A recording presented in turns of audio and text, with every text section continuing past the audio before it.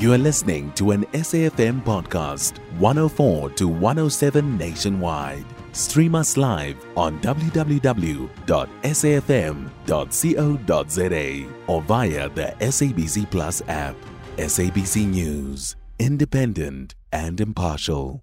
Some political analysts believe South Africa's genocide case against Israel will likely bolster its international standing and garner support for the ANC ahead of the crucial elections this year.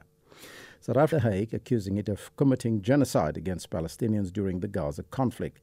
More than 20,000 people have been killed in Gaza since October last year. So what does this case before the ICJ entail for the South African government and for the President Cyril Ramaphosa in the 2024 election campaign? To answer this question, we joined on the line by political analyst Tessa Dooms. A very good morning to you and welcome. Good morning. Thank you for having me. Ms. Dooms, do you believe this decision by the South African government, led by the ANC Cyril Ramaphosa, will resonate with many South Africans? And does the case maybe put him and his administration and party in a positive light ahead of the crucial election? Well, certainly there's a big history of support for free Palestine, and because of the way in which Israel is understood as being an apartheid state. And so that history means particularly people who have liberation credentials and people who experienced apartheid, so older generations of people, know and understand what it means to want to be free from apartheid. And so that's one part of it. But even younger people, many younger people, also who have that history with the ANC, but also have a history within colored communities, particularly Muslim communities in particular, have been conscientized to understand what's happening in the Gaza Strip and why it's unjust. And so the ANC's commitment to a free Palestine has got historical roots. It speaks to a very, very long-standing war, but speaks to our commitment to justice as a country. And so the ANC continuing with that commitment will always stand in good stead with people who care about justice. But is there a sense that the ANC government is politicizing this case and the term genocide for political leverage, perhaps? Well, no.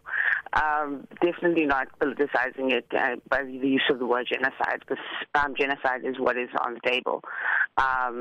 And I think if you consider who's gone out there to make this case, the lawyers who are out there are not there doing the ANC's bidding. The lawyers who are out there are fighting a legal battle on the basis of legal facts, and we saw that yesterday. And so I think it would be unfair to call it a politicization. And will it gain the ANC political mileage in some quarters? Absolutely, but we'll also lose the ANC political mileage in some quarters. And I think, to call it a politicization, I think, it has political implications, yes. And will it gain them some support? Yes. But I don't think it's a callous politicization now. Some organizations and opposition parties like the Democratic Alliance and the ACDP have expressed their opposition to government's decision to pursue this case. Are the opposing voices perhaps strong enough to have an impact on President Cyril Ramaphosa's image and the ANC's electoral campaign? Again, it depends on who's listening, right? This is a very polarizing issue. People often say that, especially international affairs, either win you strong votes or lose you many votes. It's very polarizing. And I think there are two layers in which the ANC may lose votes because of this. One are people who are traditionally supporters of Israel in the historical battle that's happened. And a lot of that are people within particular sections of Jewish communities, people who generally referred to as Zionists because of their particular view on what's happening in Gaza, but also people who view this as the ANC sticking its nose in where it doesn't belong, or the government sticking its nose in where it doesn't belong, and people also were thinking that we've got so many domestic issues. Why are we getting involved in an international issue? So those are the sections of society that the DA, the ACDP may be appealing to. People with sympathies just lie differently when it comes to the issue of Gaza. Lastly, on a separate note, though, the ANC is set to host its January 8th statement this Saturday. What do you make of the public spats, though, among the ANC officials following Mbalula's revelations that the ANC lied to Parliament about Zuma's fire pool to protect the former president? Will the spat have any political bearing on the party going into the elections? Well, I think that people, when it comes to where the ANC is right now with the MK party, I think that's going to have huge implications for the ANC.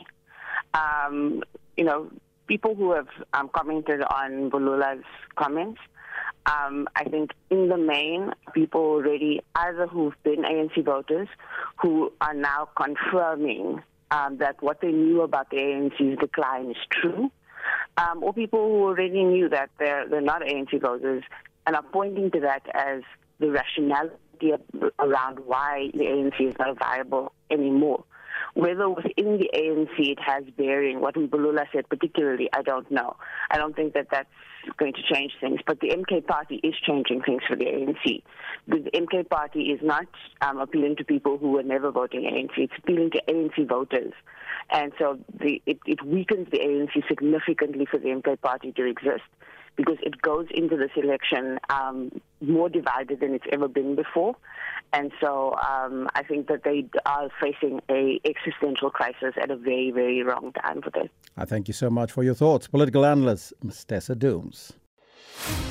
You can find SAFM Current Affairs on 104 to 107 nationwide. Our podcasts are available for download on all our digital platforms. SAFM, leading the conversation.